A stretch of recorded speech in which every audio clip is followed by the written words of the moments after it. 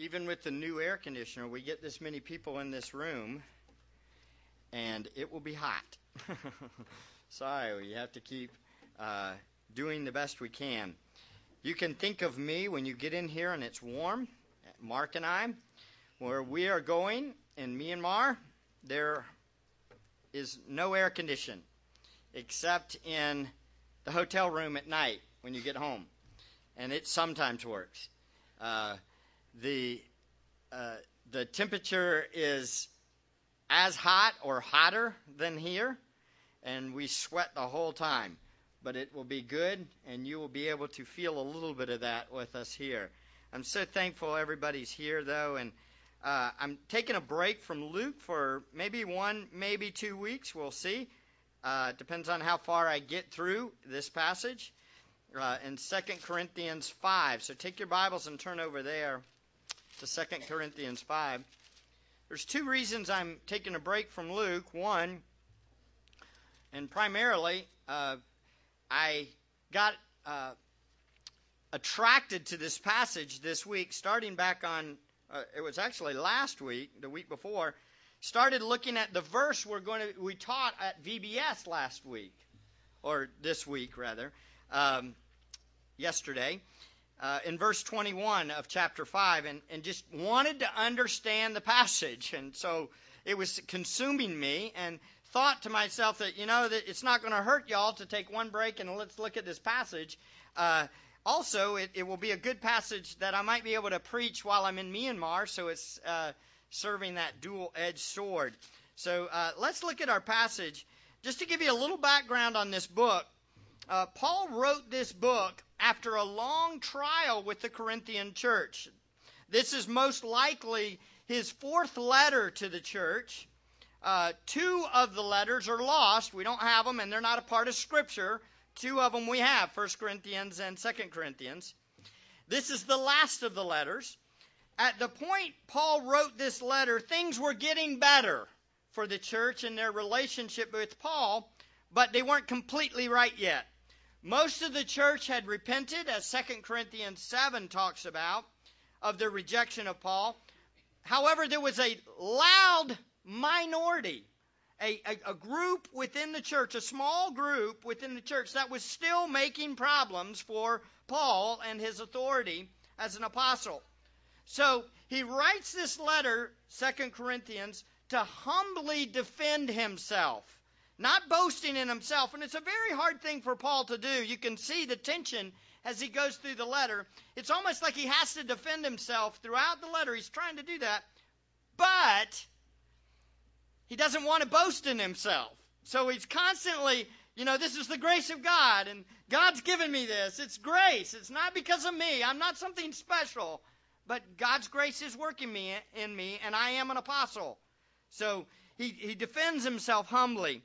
He writes calling the church to ignore these false teachers and to trust the Lord's grace in their life. And the section we're looking at is in the middle of Paul's humble defense. Paul gives us a clear summary, though, of the gospel of Jesus Christ here. This is the good news of the person and work of Jesus. This is the gospel that was the center of everything that Paul did. Again, he's put in a very difficult place, but in the process still wants to defend the gospel and have these people listen. So let's look at our passage in 2 Corinthians 5, 16 to 21. Let's read. Therefore, from now on, we recognize no one according to the flesh. Even though we have known Christ according to the flesh, yet now we know him in this way no longer. Therefore, if anyone is in Christ, he is a new creature. The old things passed away.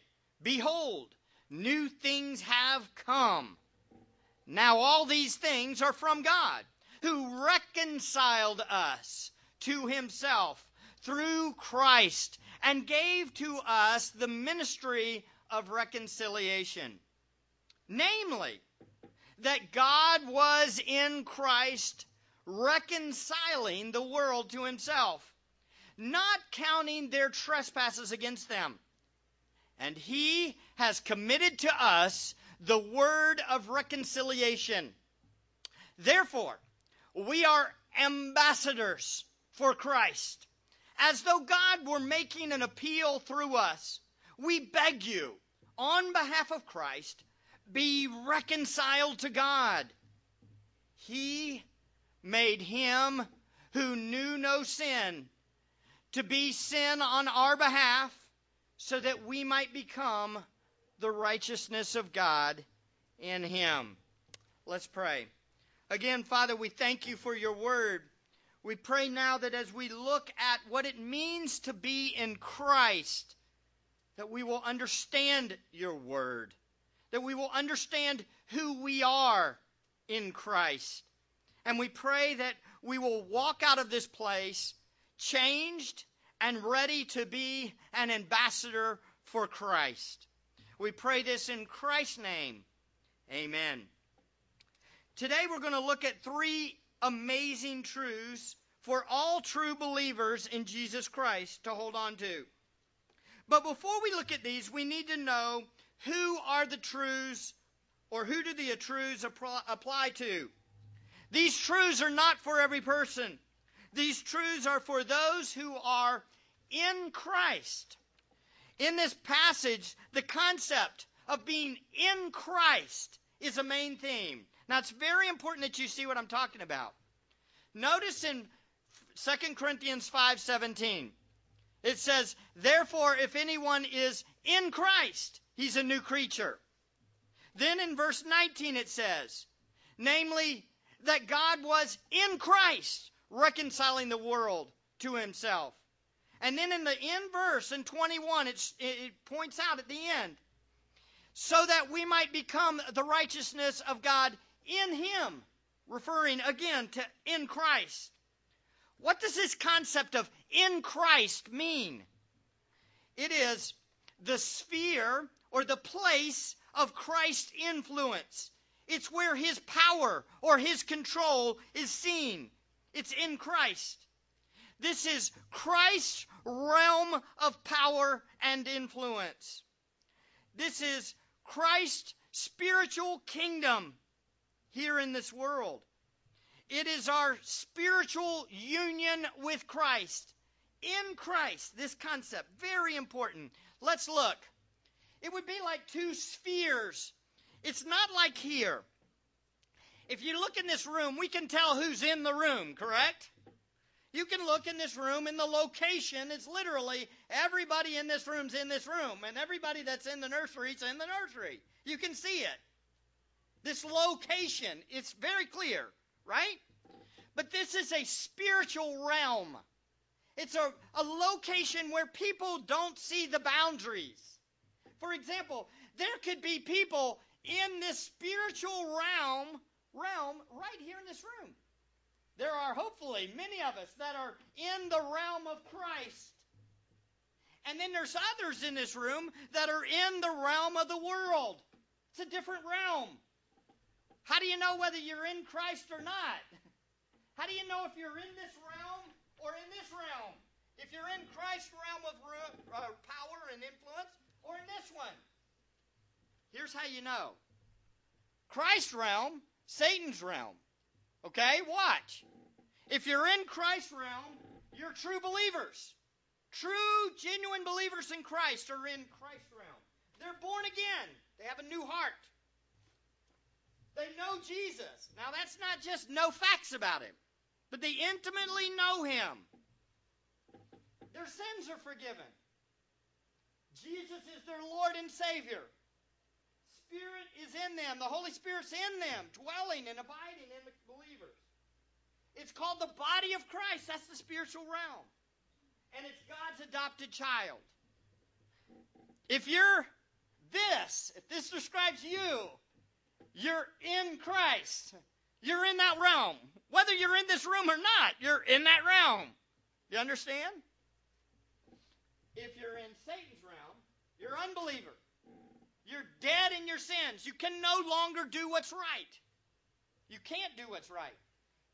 Now listen, you can do good things The world can look at you and say, that's a pretty good person, but you're not doing what God wants you to do. You're not doing it to honor Him.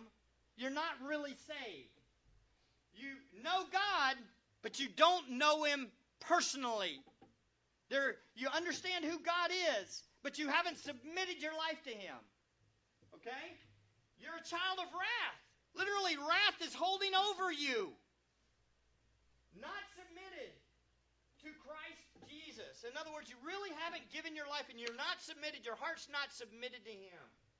And the world's Satan's own. In other words, these are the ones that Satan has blinded. Most of the world is here. A small, narrow is the way to Christ. Narrow is here in Christ. All of you who have repented and trusted in Christ, you're in Christ. If you've turned from your sins, you're in Christ. That's what he's talking about in this passage. There's two possible spiritual realms, and this is for the ones in Christ. So all of us who have truly turned from our sins and trusted in Christ are in a new relationship with God. You're in Christ, okay? And this passage applies to you directly. It applies greatly for you. So Paul explains in this passage in two main points. First, God's work in Christ. And then second, which, by the way, God's work in Christ is what God has done or accomplished for His people in Christ. And second, our responsibility in Christ. And he mingles it back and forth within the passage.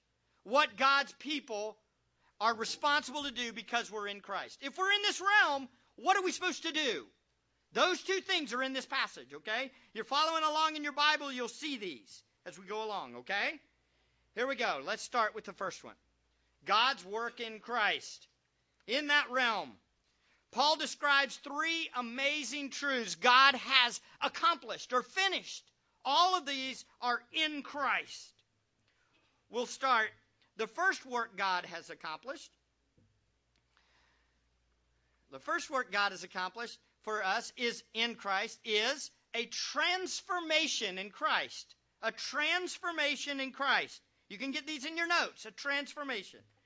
What does the word transformation mean? This is a total change, a radical change of heart. Okay, a radical change. It's seen in these verses in verse 16 and 17 of chapter 5. The transformation includes, 1, God has transformed the believer's thinking.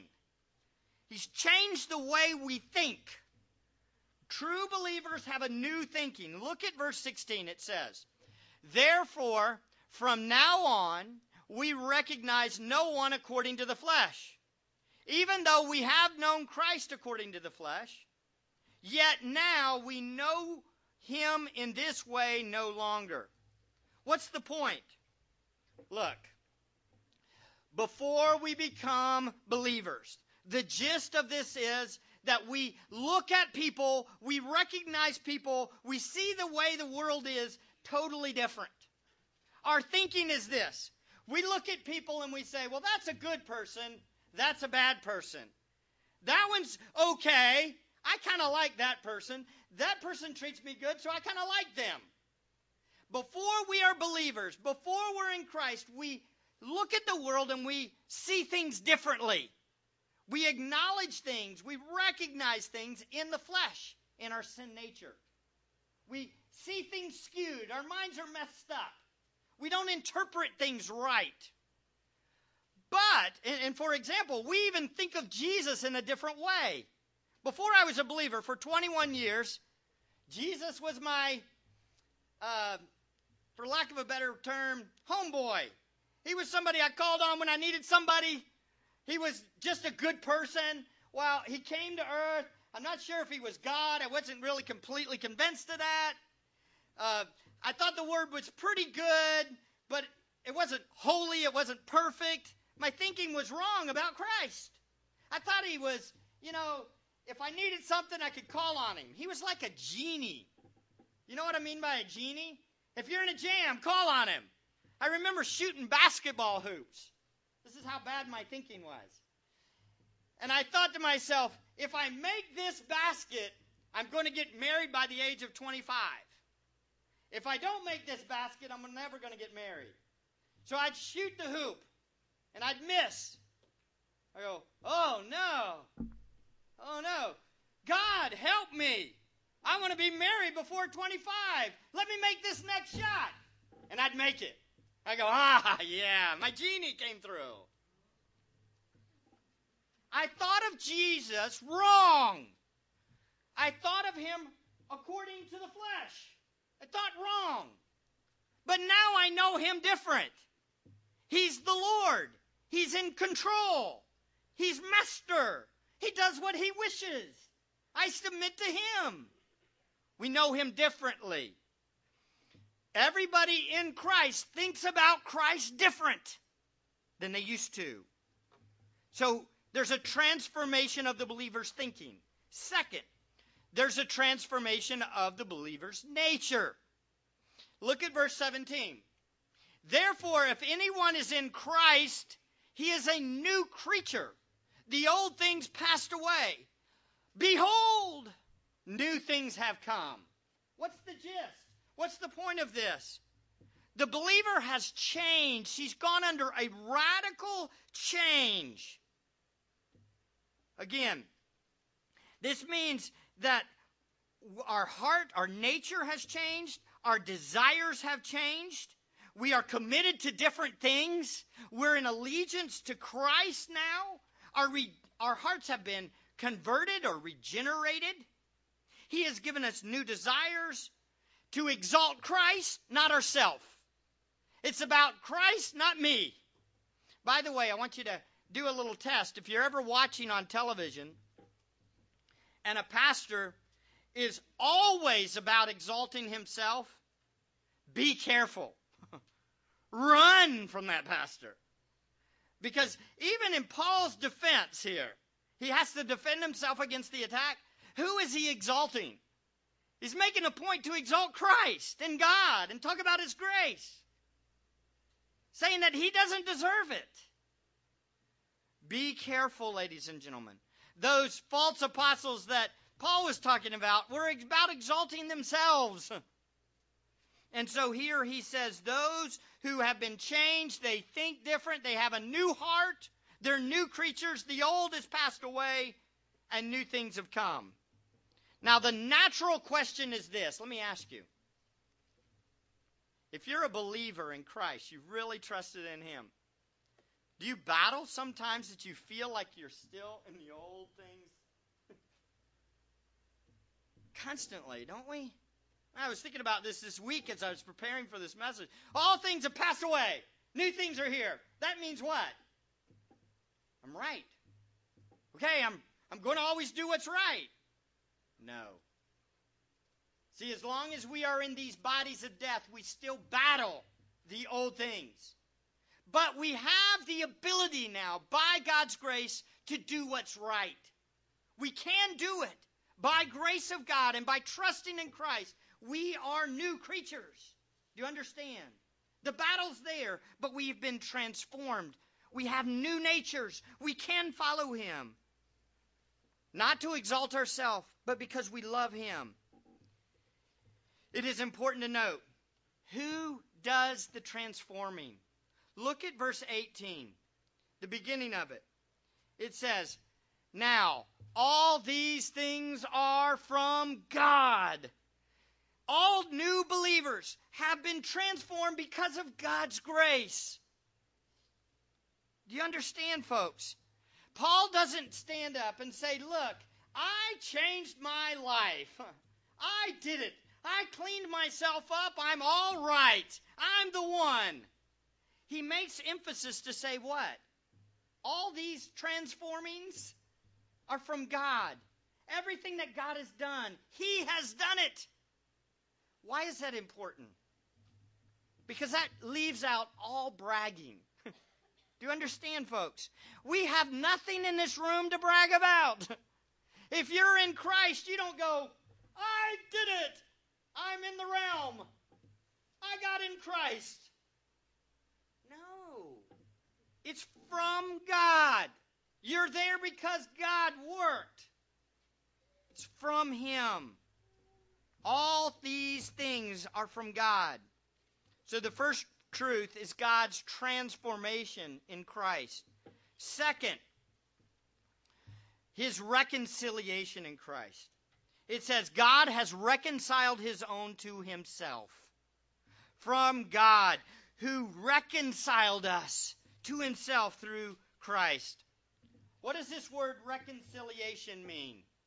Reconciliation.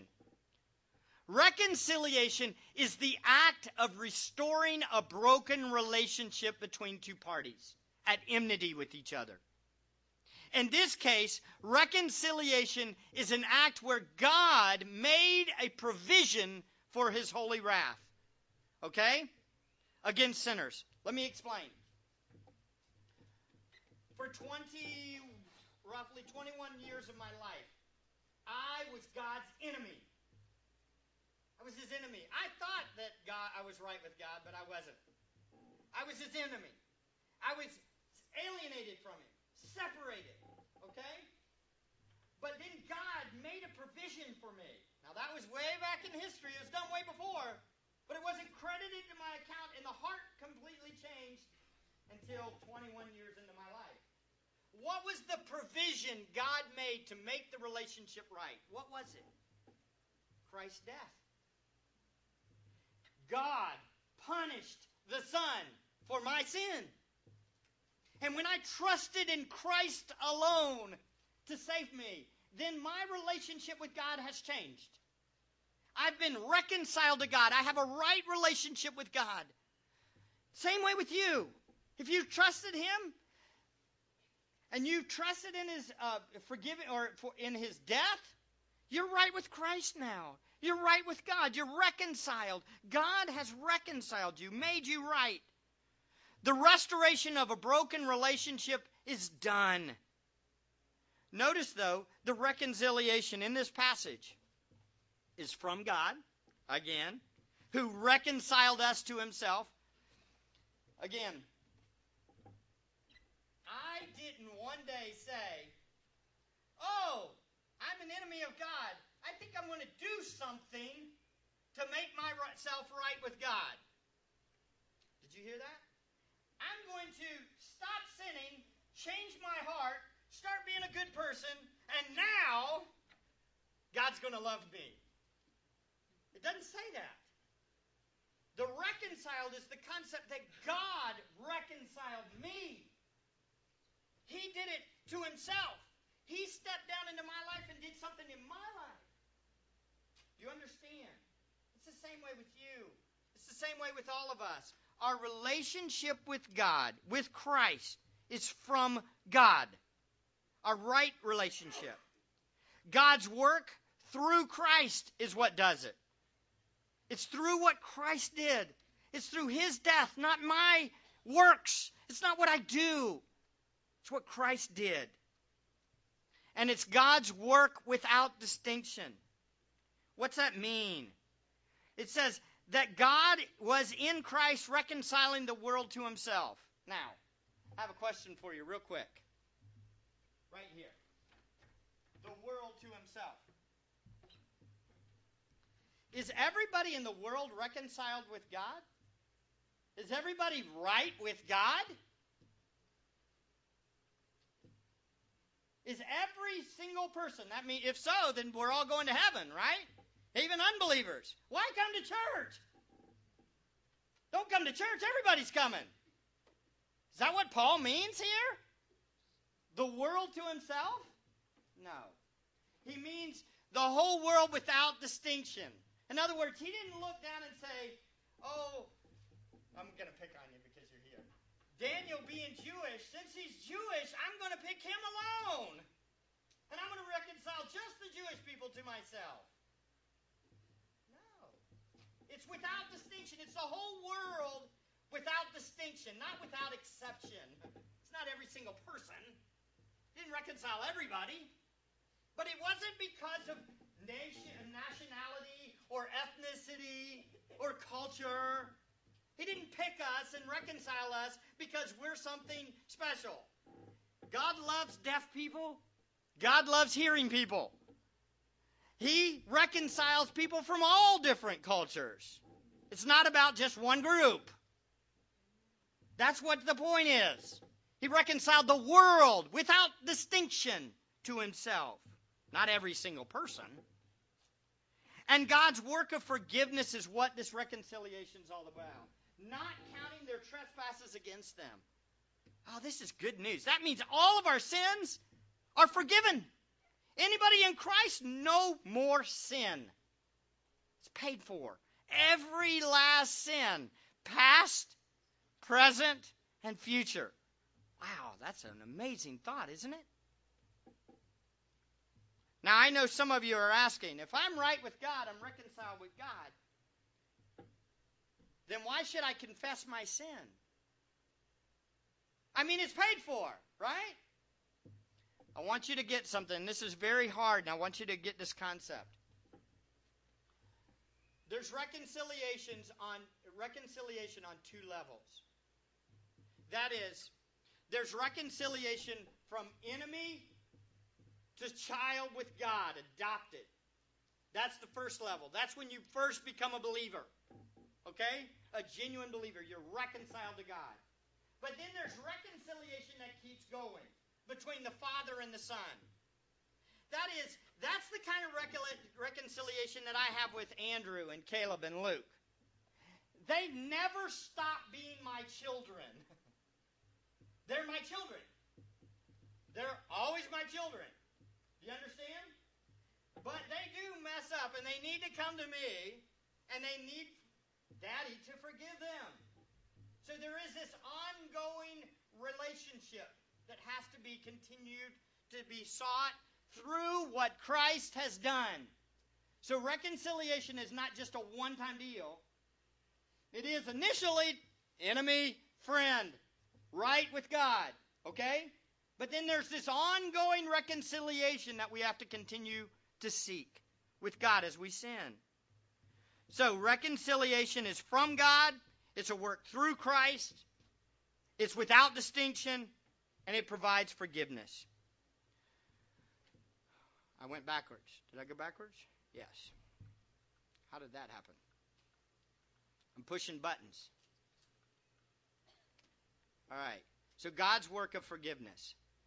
The reconciliation in Christ is based completely on the next truth now. Let's see. Which is the third truth concerning Christ. Righteousness in Christ. This is found in verse 21. This is the verse. You want the shortest, concise, most complete description of the gospel, this is it. This is a great verse to memorize. He made him who knew no sin to be sin on our behalf so that we might become the righteousness of God in him. This is the gospel. Righteousness. We need to define the term. This is what God does all the time. God is righteous all the time. He always does what is morally and ethically right all the time. He never lies. He never sins. He's always righteous. He's perfect. God has never done anything wrong, sinful in his entire existence. He's righteous. Righteousness is God's final standard for what is right. In other words, God sets what's right, not what you think. Do you understand? You can't say, well, it's right to do this, and it go against what God's standard is. God's righteousness is the standard, not yours. Whatever he says is right, that's right. That's what righteousness is. And who in this room is righteous? Let's ask a question. First, who in here does what's morally right all the time? Okay, we'll do it by poll. Everybody in here that does what's morally right all the time, I want you to raise your hand high. No, don't do it. No, don't do it. If you do that, we're going to start fasting right away. And praying for you. No. No one in here does what is morally right all the time, correct? Matter of fact, let's do a check. Anybody in here gone their whole life without lying? No, okay. But that's one of the 10 Commandments, the standard for God, so that means everybody in the room's a liar. Everybody that's a liar, raise your hand. Okay, good. You got it right. You're a liar. Everybody in here's a liar. Who keeps God's standard of righteousness all the time? Maybe you started doing it now. You keep it all the time, even now. Nobody. Okay, but who in this room is righteous? Raise your hand if you think you're righteous. Raise your hand. I want to see. Okay, come on. Some of you got it. Some of you don't want to raise your hand. You're like, oh, yes, no, yes, no, yes, no. Which one is it? Raise your hand. Or no. It's almost like one of those altar calls, where the guy says, anybody in here sin? Raise your hand. Sure. Anybody in here saved? Raise your hand. Yeah. Look, listen. How many of you in here are righteous? If you answer the question, I'm righteous by myself, then none of you. Do you understand? If you say, well, I'm going to be righteous from this sermon on, I promise, then you're not. I'm going to do it. Oh, you need to leave because you're not righteous. But if you answer, I am righteous in Christ, then all who truly believe in Christ, they are right with God. They're righteous. Why? Not based on what you do. Not based on what you've done. Based on what Christ has done. He, God, made him, Christ, who knew no sin, to be sin on our behalf. What does that mean? Let's look at it. Notice how this verse unfolds. God made Jesus to be sin. He made him. That's what that means. God made him, Jesus, to be sin? What? Did Jesus ever sin? No, God made the perfect one to be sin, who knew no sin. Jesus never sinned. But he made him to be sin? What does that mean? God made Jesus to be sin on our behalf.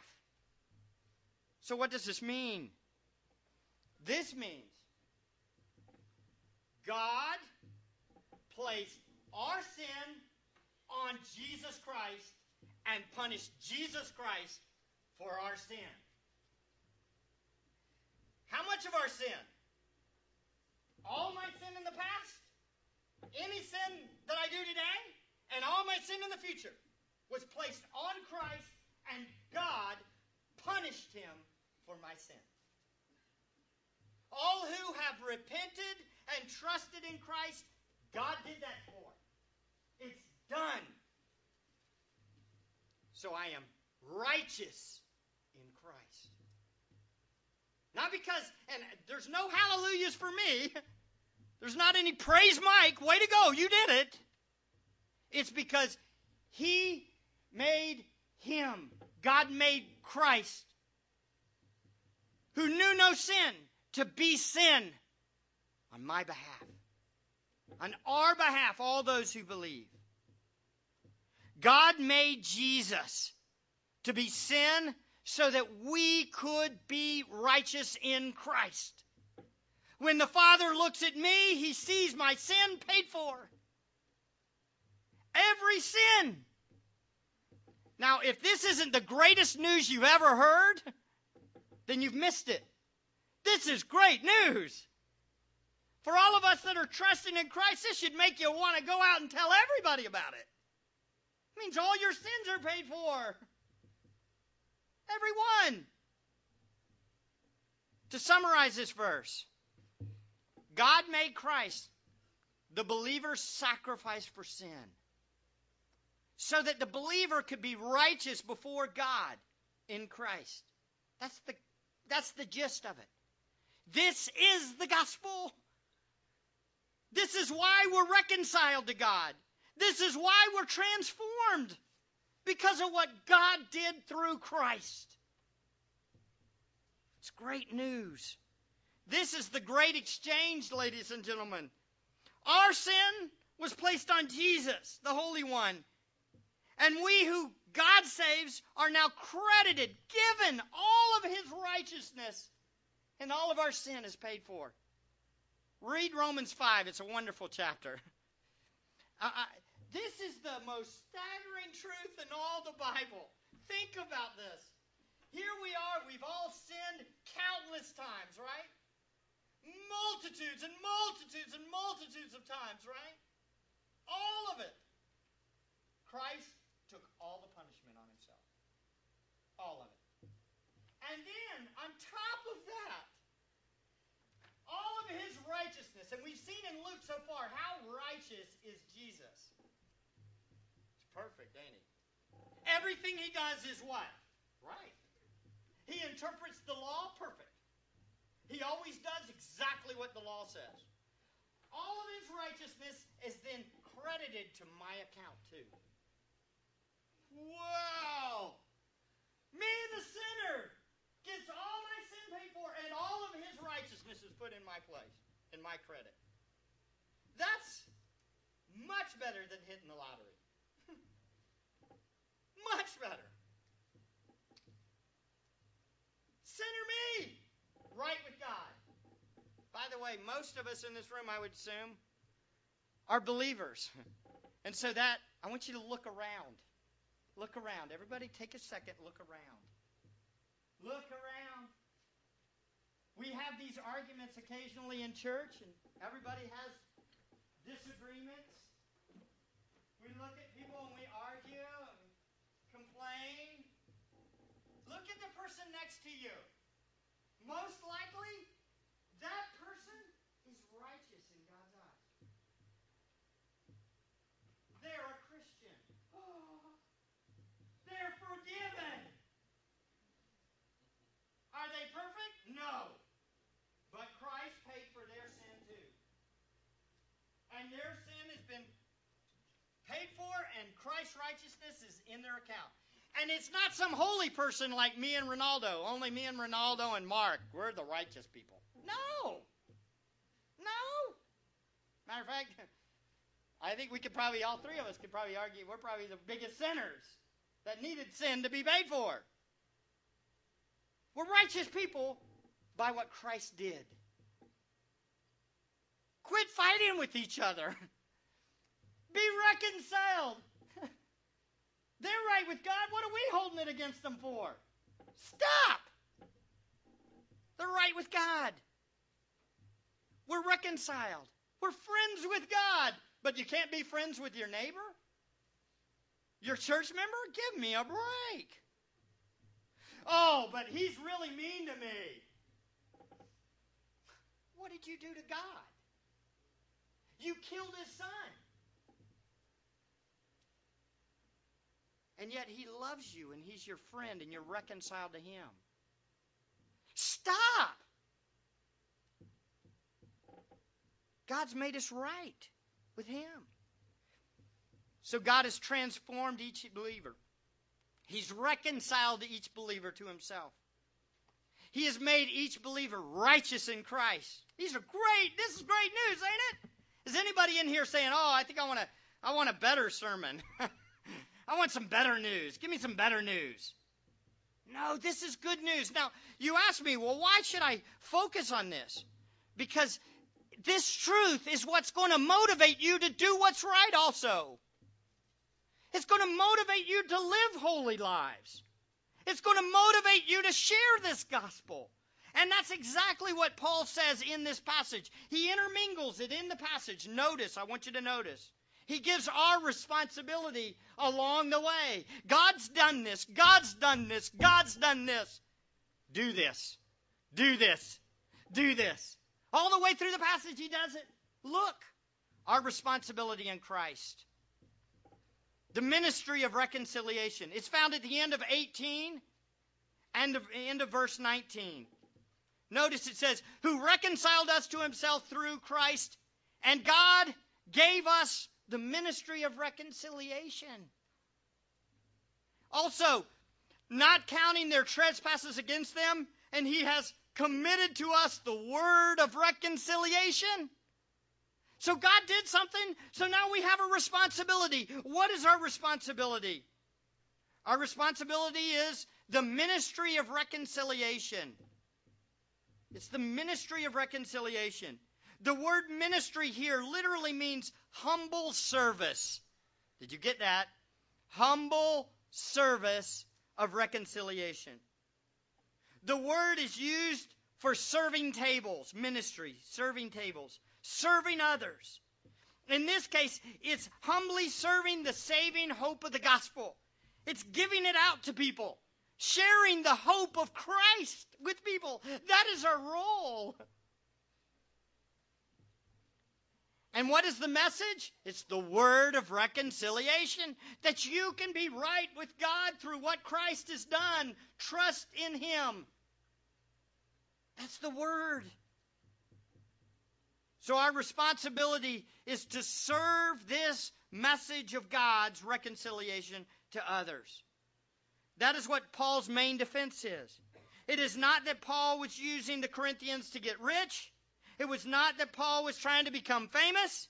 It's all about humbly serving the word of reconciliation to people. So why in the world should there ever be a fight in a church? Can you imagine? Fights in churches, church splits. What is that? The total opposite of what the Bible says our responsibility to do is. It's the opposite. Instead, we're supposed to be serving up restored relationships, especially restored relationships with God, correct? Instead, we are doing what? Making broken relationships. That's a tragedy.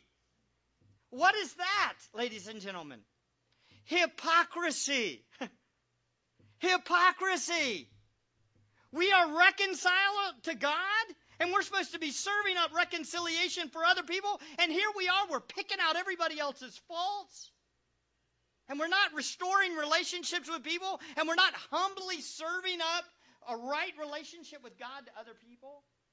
That's a shame, isn't it? It means we don't know what reconciliation really is. If you understand that you've been reconciled to God, you'll do everything you can to share and serve this word of Christ's redemption and reconciliation through his death to people. That should be your main priority in life. It should be the main priority in your home, too. And in your workplace. Because, folks, next we see, and finally, we are ambassadors of Christ. This is an amazing little phrase.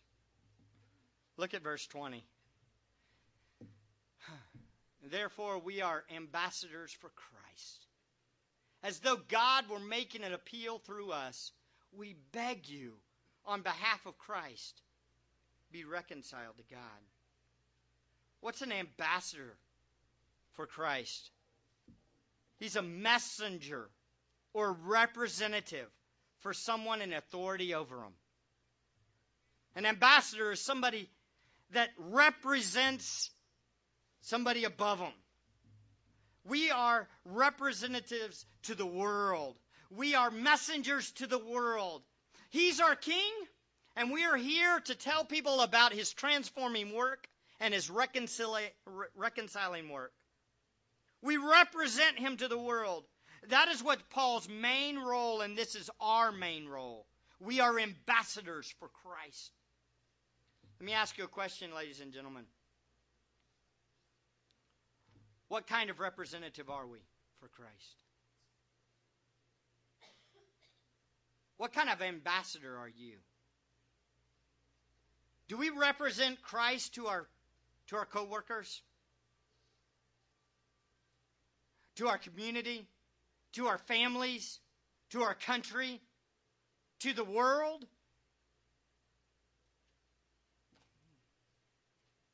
Notice how Paul carries this out to the end.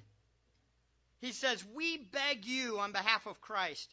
This literally should be translated, we beg, and not the you, on behalf of Christ.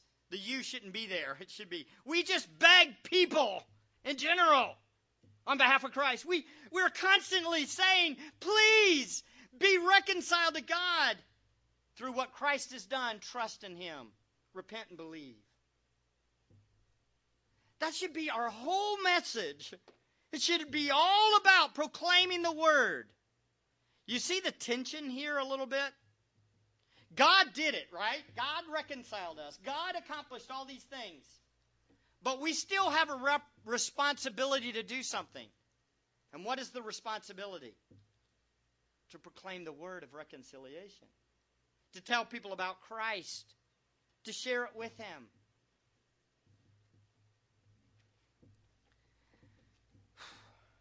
So my question,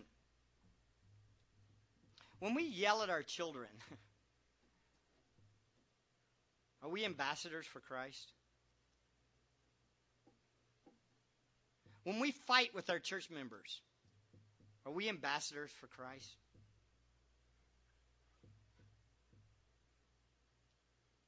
When we don't get along with each other, are we ambassadors for Christ?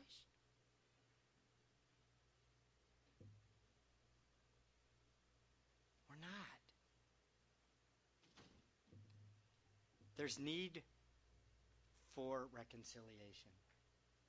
All of us, at this point, every single one of us in this room needs to seek God, confess our sins, and run back to the truth of the cross, of what he's done for us.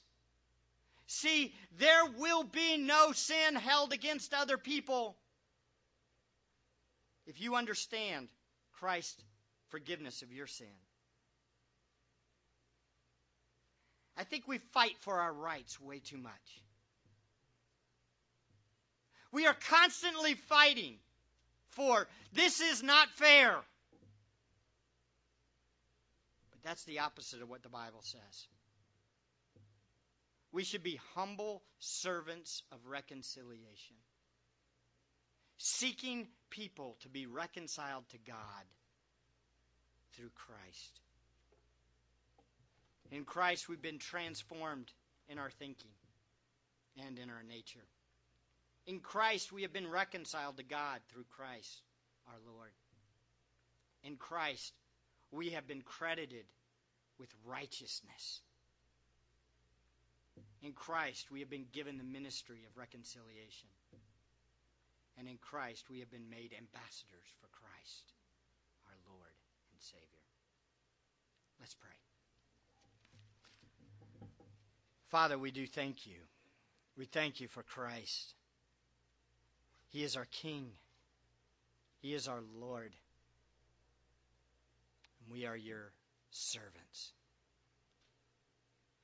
God, we thank you. We want to serve you. We want to serve each other. We want to point people to you. Oh God, help us to be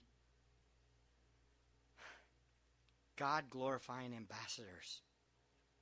Your Spirit lives in us. We can do it because we've been made right with you.